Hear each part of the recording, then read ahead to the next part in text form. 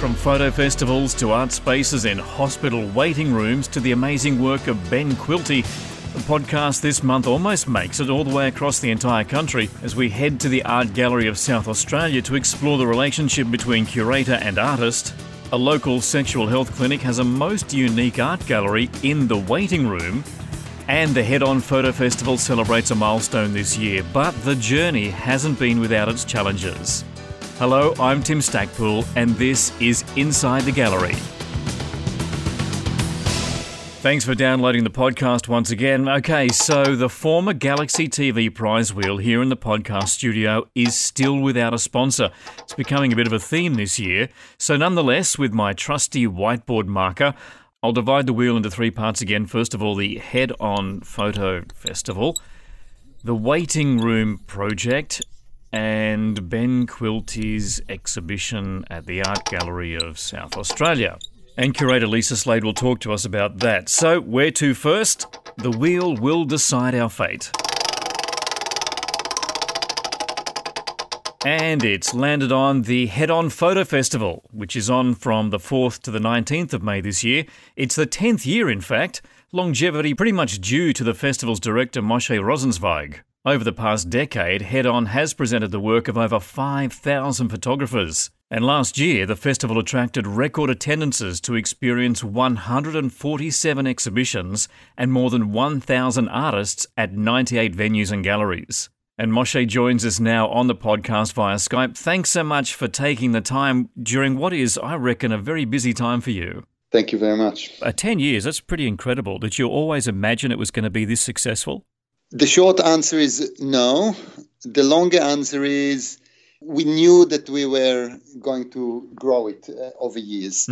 From the very first year, we had, 400 people came out of nowhere. Yeah. So we knew that it was something that would be successful, but I never imagined it would be, to the size and the extent that it is now. Now, you were a photographer yourself. You still are, I'm guessing. But did you set up the whole exhibition competition foundation in order to support other photographers? Was that how it all started? Partly, yes. So basically, the way it started was, I don't know if you remember, there used to be what was called the Photographic Archibald at the Art Gallery of New South Wales. And the way it started, I did not get in the first year, which was 2003. And then in 2004, I didn't get in again. And we got together a whole lot of rejects. And each one brought the picture and we put it on the wall. There were about 10, maybe 15 of us. And there was some phenomenal work. And I thought, this is amazing. If you don't get into this competition, this stuff is going back into draw. No one is going to see it ever again. Yeah. Because they had the rule that it has to be shot in the last 12 months. So, I thought, okay, we'll do it ourselves. Yeah. Ever since then, it's grown into something even larger and more diverse. Exactly. So really, the answer is yes, it was in a way to support the photographers and in a way to support the public as well, because I don't know if you remember the time, 2004, there were not many galleries showing photography. No. Like most galleries didn't show photography. So people couldn't show the work and people couldn't see work. And I'm very interested in photography. I think it's a fantastic medium. And, that was the only way to get it going was actually to do something about it. Over the last 10 years, and anyone who organises exhibitions, festivals or events knows that there are times when it gets tough. Was there any point over the last 10 years where perhaps Head On may not have gone ahead? Every year. Look, it's tough is an understatement. It's, people talk to me. I don't know any other way of doing things. I'm like a dog with a bone type thing. I got it. I will not let go. But it's people comment about the difficulties. It's really tough. It's at the beginning we used to get comments from photographers. Oh, you're making money. You lucky you. And all the rest of it. Yeah. Little did they know that we put tons of money ourselves and time and whatever. Of course. And then we had to deal with the galleries. They kind of want to sort of guard their turf and saying, well, it's my photographer, or we do this, and, how can you have another gallery competing with me, and, sort of thing. So that was the galleries. Then we had to deal with the funding bodies, and they've got, it's a big story. And then, you deal with politicians, and each year was kind of a bit of another layer of complexity to the sort of the challenges that we've been dealing with. But we kind of travel through, and we've got lots of photographers on board and very supportive. We've got lots of volunteers that help to put it together. We've got lots of galleries that appreciate what we do, and they know that it helps them to promote their artists and the venue and whatever. Basically, everyone is on board now, and everyone is very supportive, and it makes life a little bit, just tiny little bit easier, although the money is still not there, and this is always challenging. Now, the other thing is, which is quite complex, is that the whole exhibition runs across so many different galleries, not just in Sydney, but I understand extending all the way up to Newcastle as well. Yeah, this year we've got Newcastle and Bega, but the main activity is really around Paddington area and some around the Sydney CBD. So this is really the kind of the main areas. When we started, we had over 100 galleries, or the second year. The first year was sort of a bit more modest, but the second year onwards was very, very large, and people would complain that it was too large, they can't get the places, they don't know what to see, and all the rest of it.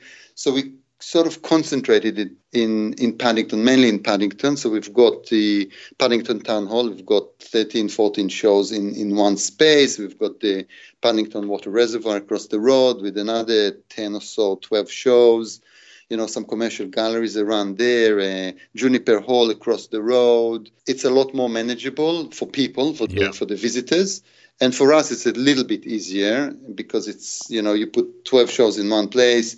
You don't have to worry so much about coordinating as many things as you still have to deal with 12 photographers or 12 groups of photographers and, hanging and printing and, all the rest of it that goes with it. But it's a little bit easier because it's all in one place. Yeah. I'm also reading here about how the festival has toured America, China, India, Europe, New Zealand. How do you manage that as well? Well, we are part of a group called the Asia Pacific Photo Forum, which is a very loose association of, I think, about 13, maybe 14 organizations or festivals in the Asia Pacific sort of area. And then, you get to meet people and, directors and, artists and whatever, curators from other festivals, and you form relationships, and you see some amazing work there, and they see the work that we have here, and you just end up swapping material in a way. We try to make it the least sort of demanding exercise, but it's always, it takes a lot of time and energy, but the rewards, it's very rewarding. It's beautiful to take an artist from Australia and show them in China, for example. There's the festival. I think they get something like 200,000 visitors there. It's like, these are major festivals. The one in New York gets 70,000 people, and over a weekend or 2 weekends they run it, I think. So there are major places with major players, and a lot of people get a lot of publicity out of it, coverage and boost to their career as a result. So it's well worth the effort that goes into it. You spoke about funding before. In terms of funding for the arts and photography in particular, the opportunities are diminishing, do you think, for artists and photographers, not just in Sydney, but maybe even worldwide? Funding is a big issue. The model, there's the European model, which is, to be crude, I'm an artist, I'm a superstar, you have to support me, and whatever goes with it. So there's a lot more money, public funding as a result. The American model is a lot more like, I'm a great artist and I can make money for you or for myself, so you should support me or you should have my show. So that goes to commercial galleries or sponsors, commercial sponsors. And then there's sort of the hybrid in between, which is Australia, which is trying to basically make it work. So some of it is public and some of it is private, and some of it is, the artist themselves chip in and make an effort to make it happen. So it's sort of a combination of. But the opportunities it's a bit more difficult, especially with photography, because galleries, there's so much on offer now, so it becomes a lot more difficult to compete. That's one issue. So this is on if you want, the commercial level. On the government level, it's I don't know if it's shrinking or just basically not growing. So there's a lot of demand on the funding bodies to help out. And the commercial sponsors are, especially in the photography environment, are a lot more reluctant to put money into these sort of activities because they've got less money to spend. Mm-hmm. So it is challenging. It's very challenging. But the bit that I have to say here, that photography is a special area of difficulty, because within the funding organizations in Australia, the public funding, photography generally is not considered very much of an art form.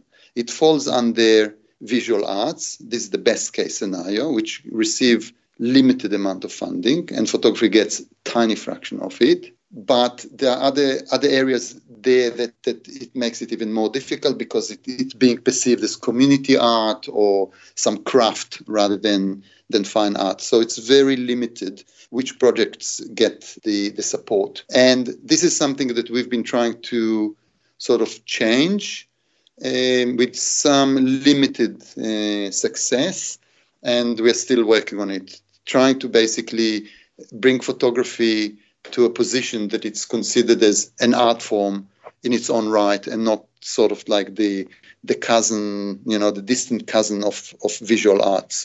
And I must say it's mainly in Australia. I talk to people overseas, and it's different over there. Photography is much more appreciated and supported. I'm not sure that there's much more that you can do. I mean, you have educational programs and other activities around the festival. I mean, can you see that there's more you need to do in order to improve that profile of photography in Australia, to change that perception? Well, hopefully, within time it will change. It's we're chipping away bit by bit. I hope that I'm not banging my head against the wall, and the only thing that happens is my head cracks rather than the wall. So, but that's, I suppose, what I took on myself to do. And up until now, we managed to get a lot more galleries to show photography. We've got schools coming to the festival now as part of their sort of excursion program. We've got a lot more general public coming and saying, wow, this is amazing. This is better than, I won't say who, but it's better than another event that is very well promoted. And we wish, you were, more visible as well, sort of stuff. So we're chipping away. We've got a fantastic team and a lot of support in the sort of general community. So hopefully things will change over time. Well, Moshe, I can only wish you all the very best. You've done a terrific job over the last 10 years. Just let us know when your festival opens. The festival opening is the 3rd of May, Friday night. It will be at the UNSW Art and Design in Paddington, the campus in Paddington. Mm-hmm. And especially the first weekend has a lot of other activities, so lots of openings and get-togethers and pub talks and whatever, and a full-on seminar day on Sunday the 5th, which we invite a whole lot of people from overseas and local artists and curators and a whole lot of people to kind of get together and have a discussion about a whole lot of issues and photography as a whole. Moshe, I know you're very busy and I really appreciate your time. Thank you very much. That's Moshe Rosenzweig there with an exciting program coming up, plenty of galleries taking part, and for all the details, head to www.headon.com.au. So once again, time for the prize wheel. This time a choice between the Waiting Room Project or Ben Quilty's exhibition in South Australia. Let's give it a spin. And we've landed on the Waiting Room Project, which kind of fits the theme of perhaps those more unusual gallery spaces that we've been covering this year on the podcast. It's a gallery located in a hospital waiting room, and in fact, it's the waiting room at the Sydney Sexual Health Clinic. Now, the curator there is Upasana Papadopoulos, and I was lucky enough to have a face-to-face with Upasana, where I asked her how the concept of a gallery in the waiting room of a sexual health clinic came about. There are a lot of people that go through the Sydney Sexual Health Centre, and there's a lot of people that go there routinely for different reasons, for vaccinations or checkups. So it's a community in itself. A lot of the staff that are there have been there for quite a while, are quite dedicated, quite passionate, even quite political. And they want people that are in that waiting room to feel engaged and to have good contemporary art to relate to. They did specify contemporary art, which was impressive to me. They're not after decorating the walls. They want to encourage what contemporary art can do, and that is contemporary discussions, new thoughts, new ways of thinking. There's a very broad range of people sitting in that waiting room. Do you think there's a bit of a stigma attached to any sort of sexual health clinic, and perhaps they're trying to break that down a bit? I believe so. The people that actually engaged me are from the health education department of the Sydney Sexual Health Centre. And in a previous career of mine, that was an interest, an area that I was working in as well. So yes, absolutely. So moving on to the type of art we can expect on the walls, what do we see? My interest as a curator is in emerging early career artists, and particularly artists that resonate with the idea of site specificity in the space. They're not after a clean white space, a white cube to exhibit in. When I interview people or speak to people about the space, I'm very interested in how they relate to the idea of speaking to that audience and speaking to that space. It's beautifully imperfect. There are a lot of limitations on how things can be hung in there. I'm always interested in people that can imagine that that's all of us sitting in that waiting room at some stage in our lives. And ones that respond to the themes that come up, either Australia really did once upon a time lead the way in sexual health when AIDS was going crazy in the 80s and 90s. Australia was really looking at needle exchange and condom availability and talking freely on the media about what was going on and how it was actually spread. I'm interested in people that can connect to that history, people that are interested in themes of waiting or emptiness or fear or the stigma that you mentioned before, in any way. So not in a literal way, but in any way have an understanding that who their audience is in that space. So who have we seen hanging there so far, and who's coming up? The very first person that we had exhibiting in the space was last November. That was Jacqueline McLeish, who was fresh back from a residency in Japan. So it was great to have her fresh from that experience. A lot of the paintings that she had were reflecting on her time there, which was great, just giving people that were in the space an opportunity to kind of watch her reflections on where she was as an artist. After that, in December, we had Rachel Helmore and Jeremy Smith, both who used drawings or did for that exhibition. And after that, we also had Annie Linklater and Amelia Skelton, who approached me. They had some really interesting work, collage and drawings going on in the space.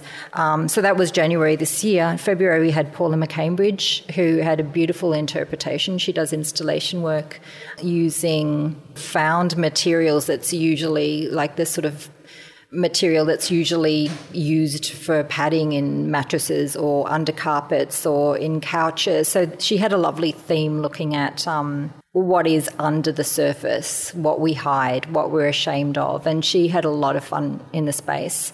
And the March exhibition is Liam Benson, whose work has recently been in the Just Not Australian exhibition at ArtSpace. So we were really honoured to have him at a time that coincides with the Sydney Mardi Gras Festival. In April, we have Isla Venwin, who usually paints very large-scale works, and she is really looking at the space and interpreting how she's going to change her practice to kind of fit the room, which is a really attractive idea to me, that she's really responding to the place herself. Now, you as a curator, I understand this is only a fixed term role. If you give that up, will you give that up voluntarily, or would you love to stay on for a while?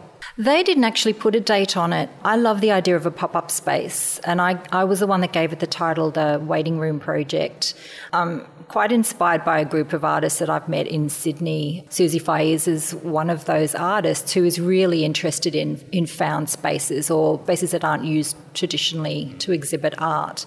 So I liked the idea of hitting the space and exploring my own curatorial practice, seeing the sort of relationships I could form with the artists for it, and then moving on to a new project and handing that over to someone else. And I've actually found the person that will be taking over from me somewhere in the middle of the year, who is Joel Humphreys, who is himself in his early years or early stages of becoming a curator. So the gallery will continue even if you move on? I think it's really important once you've started this process, there's a certain responsibility to make sure that there's a continuance of art on the wall so the dialogue continues. The idea of having bare walls or art that isn't thoughtfully created for the space or thoughtfully exhibited for the space, to me seems like an important responsibility. So Joel and I will start really working together now, and hopefully he'll take over the process. I had to actually be employed by the hospital. I'm a volunteer employee. And I'm always in that medium space of ensuring that there's great art, great dynamic, thoughtful art on the walls. But at the same time, one of my eyes is always on what the hospital staff need, what their responsibilities are to the people that are in that waiting room. I guess that the hospital area health service have been very happy with the results and the response, but how have the people in the space responded? I have only heard what's going on in there through the staff members, and they're really happy. There's also been some sales which we weren't necessarily expecting, so that's been an added bonus. But the word that I've heard is that they're extremely happy with the sort of artwork that we've had up. They were great at the beginning. They said there is no topic or no form of art that we won't consider for this space. So that was a nice freedom. But we've had some great feedback, and the staff tend to come to our openings as well. That's nice too. They're part of this community as well. And these exhibitions seem to be turning over every calendar month. Have I got that right? Yeah, as a rule, the installation takes place on the first Wednesday of every month, and the opening is on the first Friday, usually between 6:30 and 8. March was different. The opening was on the 15th of March. In April, we're aiming for April the 5th. Okay, so just in wrapping up then, can you tell us physically, first of all, remind us where we can actually see this art, and also online? I guess there's a website too. There is. Probably the best way to connect to us is through the Facebook page, which is the Waiting Room Project Facebook page. And there's a link to the website from there, which is also the Sydney Sexual Health Centre Waiting Room Project. The actual physical address is in the Nightingale building. It's the rear entrance to the Nightingale building on the 3rd floor there. It's 8 Macquarie Street in Sydney CBD. Well, there's no doubt that you can't really complain about not being able to find exhibition space anywhere when you're turning waiting rooms at sexual health clinics into art galleries. It's an amazing progression of what you can do with art and where you can display it as well. And congratulations on the whole project. Thank you. It's been a real pleasure speaking to you on the podcast. Upasana Papadopoulos there, the current curator of the Waiting Room Project at the Sydney Sexual Health Clinic, soon to hand the curatorial baton over to Joel Humphreys, and more info about that gallery can be found at www.waitingroomproject.net. No need to spin the unsponsored prize wheel here in the studio, because our final destination for this edition of the podcast is the Art Gallery of South Australia, where the Ben Quilty survey is underway, and reviews are very positive, not unexpectedly actually. Quilty has a history of provocative work. He explores white male initiations of masculinity. His Rorschach-style pieces sometimes inadvertently hide the subject of the work. And of course there is his war zone work, drawn from Ben's experience as the official artist deployed alongside Australian troops in Afghanistan, at the time described as being both defining and debilitating for him as an artist, along with portraits of Myuran Sukumaran, one of the Bali 9 who was executed. Dr. Lisa Slade, the Assistant Director of Artistic Programs at the AGSA, is the curator of the Quilty exhibition. And here perhaps maybe a personal angle about the exhibition can be explored. that being the connection and collaboration between the curator and the artist. Now, given that the two of them have known each other for a considerable length of time prior to Lisa taking up her current role with the art gallery, and they have collaborated in the past, Lisa, first of all, thanks for joining us on the podcast. Thank you so much, Tim, for having me. Now, given that history that the two of you have, I just mentioned, let me dive straight in and ask about whether you're able to step back enough and be objective in this case with this exhibition. Was that a challenge? Probably, but I gave up the idea of objectivity a long time ago. I'm an anthropologist first, an art historian second. But, I don't really believe in objectivity. A curatorial task is one that is absolutely about criticality, critical thinking, but it's also about making meaning, and you have to bring your subjectivity to bear. Wouldn't make sense for Ben Quilty, who is such an impassioned soul, to have somebody kind of picking through it in a way that was kind of dispassionate, I don't think. Yeah. And considering how passionate, obviously, you both are, was there a meeting of minds all the way through the curatorial process, or was there conflict between the two of you? There wasn't any conflict because he pretty much left me to, because we do know each other so well. He has trust and faith, and he also knows, which I don't think all artists do, but he knows that his selection of his work is not necessarily going to be the best selection, if that makes sense. Mm-hmm. I think a lot of artists probably think they should just curate their own shows because they know where the good work is, but Ben's never been one of those. Ben's all too curious about other people, and I'm curious about other people. So exhibitions are always kind of crucibles of experimentation where you go, how do people respond to this? One of the things I'm just flabbergasted by already in the show is that some people cannot see the Rorschachs. They can't see the imagery in the Rorschachs. Right. And I didn't really know that because I can. It's like those magic eye puzzles, really. Once you can see it, you can't not see it. Just describe this work for people that aren't familiar with it. Well, there are a couple of works, and they're works where Ben has created on the one side of the canvas an image. He's painted an image, and then he takes a pristine surface, another canvas, and presses it into that surface. Mm-hmm. So it creates an imprint, a mirror of that particular work. And then he opens them back up and exhibits them side by side. So you end up with this ink blot, and hence the name Rorschach, because they're named after Herman Rorschach. But you end up with this kind of ink blot effect. But that act of printing, as you can imagine, obscures the figuration somewhat. Yeah. But what's become obvious to me now is that it has obscured the figuration to an extent that some people cannot read the imagery. The most famous example, the most recurring example in Ben's show is the work that's called Bedford Downs Rorschach, where he's taken the image of a skull and printed it. But what's becoming apparent now, and you don't know these things until you put works into the public domain, is that very few people, like maybe 5%, can actually see the skull. Right. Now, that is fascinating. I think that is absolutely fascinating because, on the one level, I could get deep and meaningful and say that very few people can see that story, can see that history, and it's a story, it's a massacre painting, so it has a very dark history. But there's also, Ben said to me when we first installed the work, he said he knew this more than I knew this, right. And he said, not a lot of people can see this painting. But he said when they take a photograph of it with their iPhones, all of a sudden they can see it. Uh-huh. And he's correct. The iPhone flattens out things, as you well know.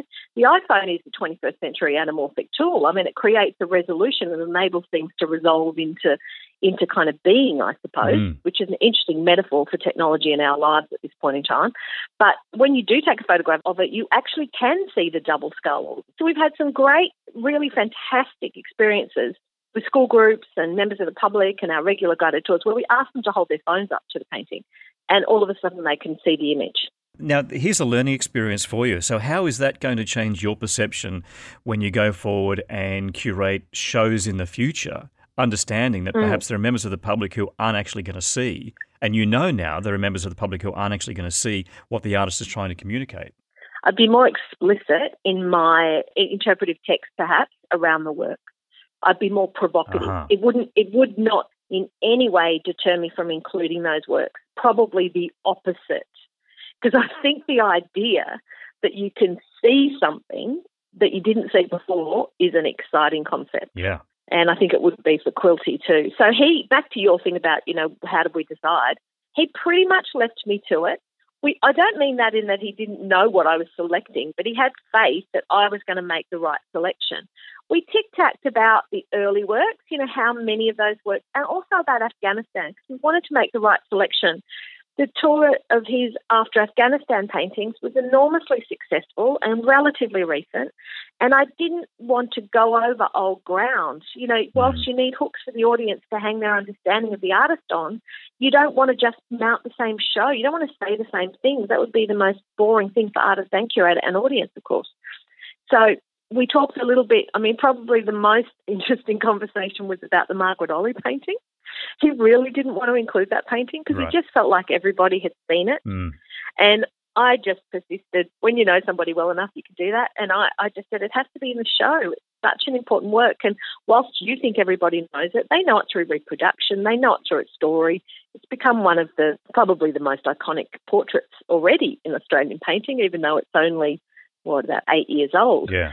But people need to see your work in the flesh, because I think that work has been big through its reproduction and through its broad popularity. That doesn't equate to an exhibition experience of the painting. They're not one and the same thing. No, that's right. And people would have an expectation to be able to see it. If they're going to see a Ben Quilty exhibition, they go, oh, yeah, that He's Margaret Olley painting that he did. Yep. And people would expect to see that. It's like going to see a Bruce Willis movie without Bruce Willis in it. Exactly. They have an expectation. That's very good. I like that. But, when they then get into it, they go, oh, hang on, look how little paint he's used to conjure the likeness of Margaret Olley. Isn't that uncanny? Like, they learn something new. It's not a familiar work doesn't mean you don't learn anything new. I suppose that's the curatorial lesson in it, Okay. Now, just quickly, is there anything not in the exhibition that you wished was going to be there? Oh, probably lots of things, but there wasn't anything I couldn't get. Okay. Probably the critical painting was he only did 2 portraits of Myuran Sukumaran. Yeah. And I didn't want to overplay that card for the reason that he didn't do much work of Myuran. Myuran was not a muse. Myuran was a mentee. So I wanted to be cautious and responsible with that, but I also knew I needed it. So getting that painting was really critical, because there are only 2, and I wanted a particular one of the 2, and that's the work that's in the show. So getting that was critical, but that's probably about it, because the big Rorschachs are the story, I think, of the show. I say I think because I don't think it's up to me, it's up to the audience, but the recurrence of those major monumental works is important, I think, because otherwise you don't ever get to see those assembled together. And then the play between those major Rorschachs, and there are a few I couldn't fit in, so there are a few I had to forego. There's a fantastic Kuta Beach painting, for instance, and there are works I couldn't have due to space, but the only work that was really, as I said, the only kind of moment of have we got that work was really around that Myuran Sukumaran portrait, because how do you tell that story without him? Yeah, and do you have a favourite piece? Irin Irinji, which is the most recent work, which is the Rorschach that's still wet in the show, because it's South Australian. And it comes out of the kind of, about 5 years ago, Ben and I travelled up we were actually in the NT, but he met a whole lot of artists, Anangu artists from the APY land, through a project I was working on at the time. And he now has a very rich relationship with those artists in the Art Centre, and been really responsible for championing Anangu art and landscape, kind of revision of landscape through Aboriginal art. So and obviously living in South Australia and working in South Australia, I'm very close to those artists. We work a lot with those artists as programming we do. So to me, it feels like that painting is hanging in the right space, really, to be honest. And it's kind of, it's at home, I suppose. And it's also the most recent work, so it's exciting. You can literally smell it in the room. The minute you walk in the room, you can smell that painting. Lovely. I just have to let you know one story. I was at the MCA in Sydney last week, and I met an American couple who were travelling around New Zealand and Australia doing all the art galleries, and they particularly picked the Ben Quilty exhibition of yours in South Australia as being one of the most amazing things they've ever seen on the trip. They're travelling for 4 months, and they just loved it. Yeah. Wow. Thank you so much for sharing that. I mean, that's just unbelievable to hear, to be honest. And I must say, the public response, we've had, in the first week, we had 11,000 people through the show. And I've got visitors, I've got people going, I didn't really know much about him. A lot of people know of Ben he's the most recognisable artist, arguably, at this point in time in Australia, but they didn't necessarily know his work. Yeah. And I, as a curator, that's so important. You know, the Why Do a Ben Quilty Show? Why do a Ben Quilty Show? Because people don't know his work. I mean, it's as simple as that for me. People might know the man. They might know what he stands for. They might know that he did this and he did that and he went here and he did this, but it doesn't mean that they know or have experienced his work. And what you've just said is fantastic. Thank you so much. And you've done a great job putting it together, from what I've heard anyway, and I'll get over to see it before it closes. Great. The other thing is we have to mention that it is a touring show. Oh, absolutely. And that's very exciting. I mean, you know, John McDonald points out that it's a rare thing for exhibitions to tour these days to state galleries, and he's right. There's been a culture of state galleries setting up a kind of a competitive culture around exhibition development, but this has been a hugely collaborative affair, and I've worked very closely with my colleagues at both the Queensland Art Gallery and the Art Gallery of New South Wales, and they're both taking the exhibition. So it goes from here, it goes to Brisbane. In Brisbane, other stories will be told. The works will be the same, but other narratives will be brought to bear. There's a great painting of Ben's, which is called Albert, which is it riffs on the William Dargie portrait from the 1950s of Albert Namatjira. That painting of Ben's will be in the exhibition in Brisbane, as it is here, but Brisbane actually also own the original, the Dargie, which is on display. Moreover, they own a recent work by Vincent Namatjira, the great-grandson of Albert Namatjira, where he actually puts himself in that portrait in conversation with his great-grandfather. Lovely. So all of these stories, that's what I love about context and place and audience. It brings incredible layers of complexity and brings some fantastic nuances to the exhibition experience. So I'm hoping that you could see the exhibition here, Queensland, and the Art Gallery of New South Wales, and not in any way feel as though you've seen the same show 3 times. Lisa, thanks so much for your time. Pleasure. Thanks so much, Tim. And as Lisa said, that Quilty Show will travel. It's on at the Art Gallery of South Australia at the moment until the 2nd of June, then heads to the Queensland Art Gallery, the Gallery of Modern Art there, from the 29th of June until the 13th of October this year, and then finally heads to the Art Gallery of New South Wales from the 9th of November through to the 2nd of February 2020. And please check the respective websites for details. That's the podcast for now. Just quickly to other parts of the country, the 11 artists in Exchange Value and international practices explore not only the relationship between artist and subject, but also the potential of image making itself. That's at the Queensland University of Technology Art Museum until the 28th of April. The She exhibition, featuring works by emerging female artists, is an opportunity to celebrate the talents of those artists and give them a launching pad as they embark on their careers after study. That She exhibition has been held at the Walker Street Gallery and Art Centre in Dandenong for the past 17 years, the last 3 years focusing on graduate artists. That continues on from now through until the 13th of April. Check the gallery's websites for details, and if you are visiting from interstate, there's always something compelling underway at galleries around the country, so make sure to check online while travelling to uncover a few surprises away from the regular tourist haunts. That is the podcast for now. Thanks for downloading. Be sure to subscribe and share so you never miss an episode, and we'll always keep updating inside the gallery's Facebook and Instagram pages with exhibitions and other stuff that we love. I'm Tim Stackpole, and of course, as always, reminding you that when you're in the gallery, please remove your backpack, okay? Bye-bye for now.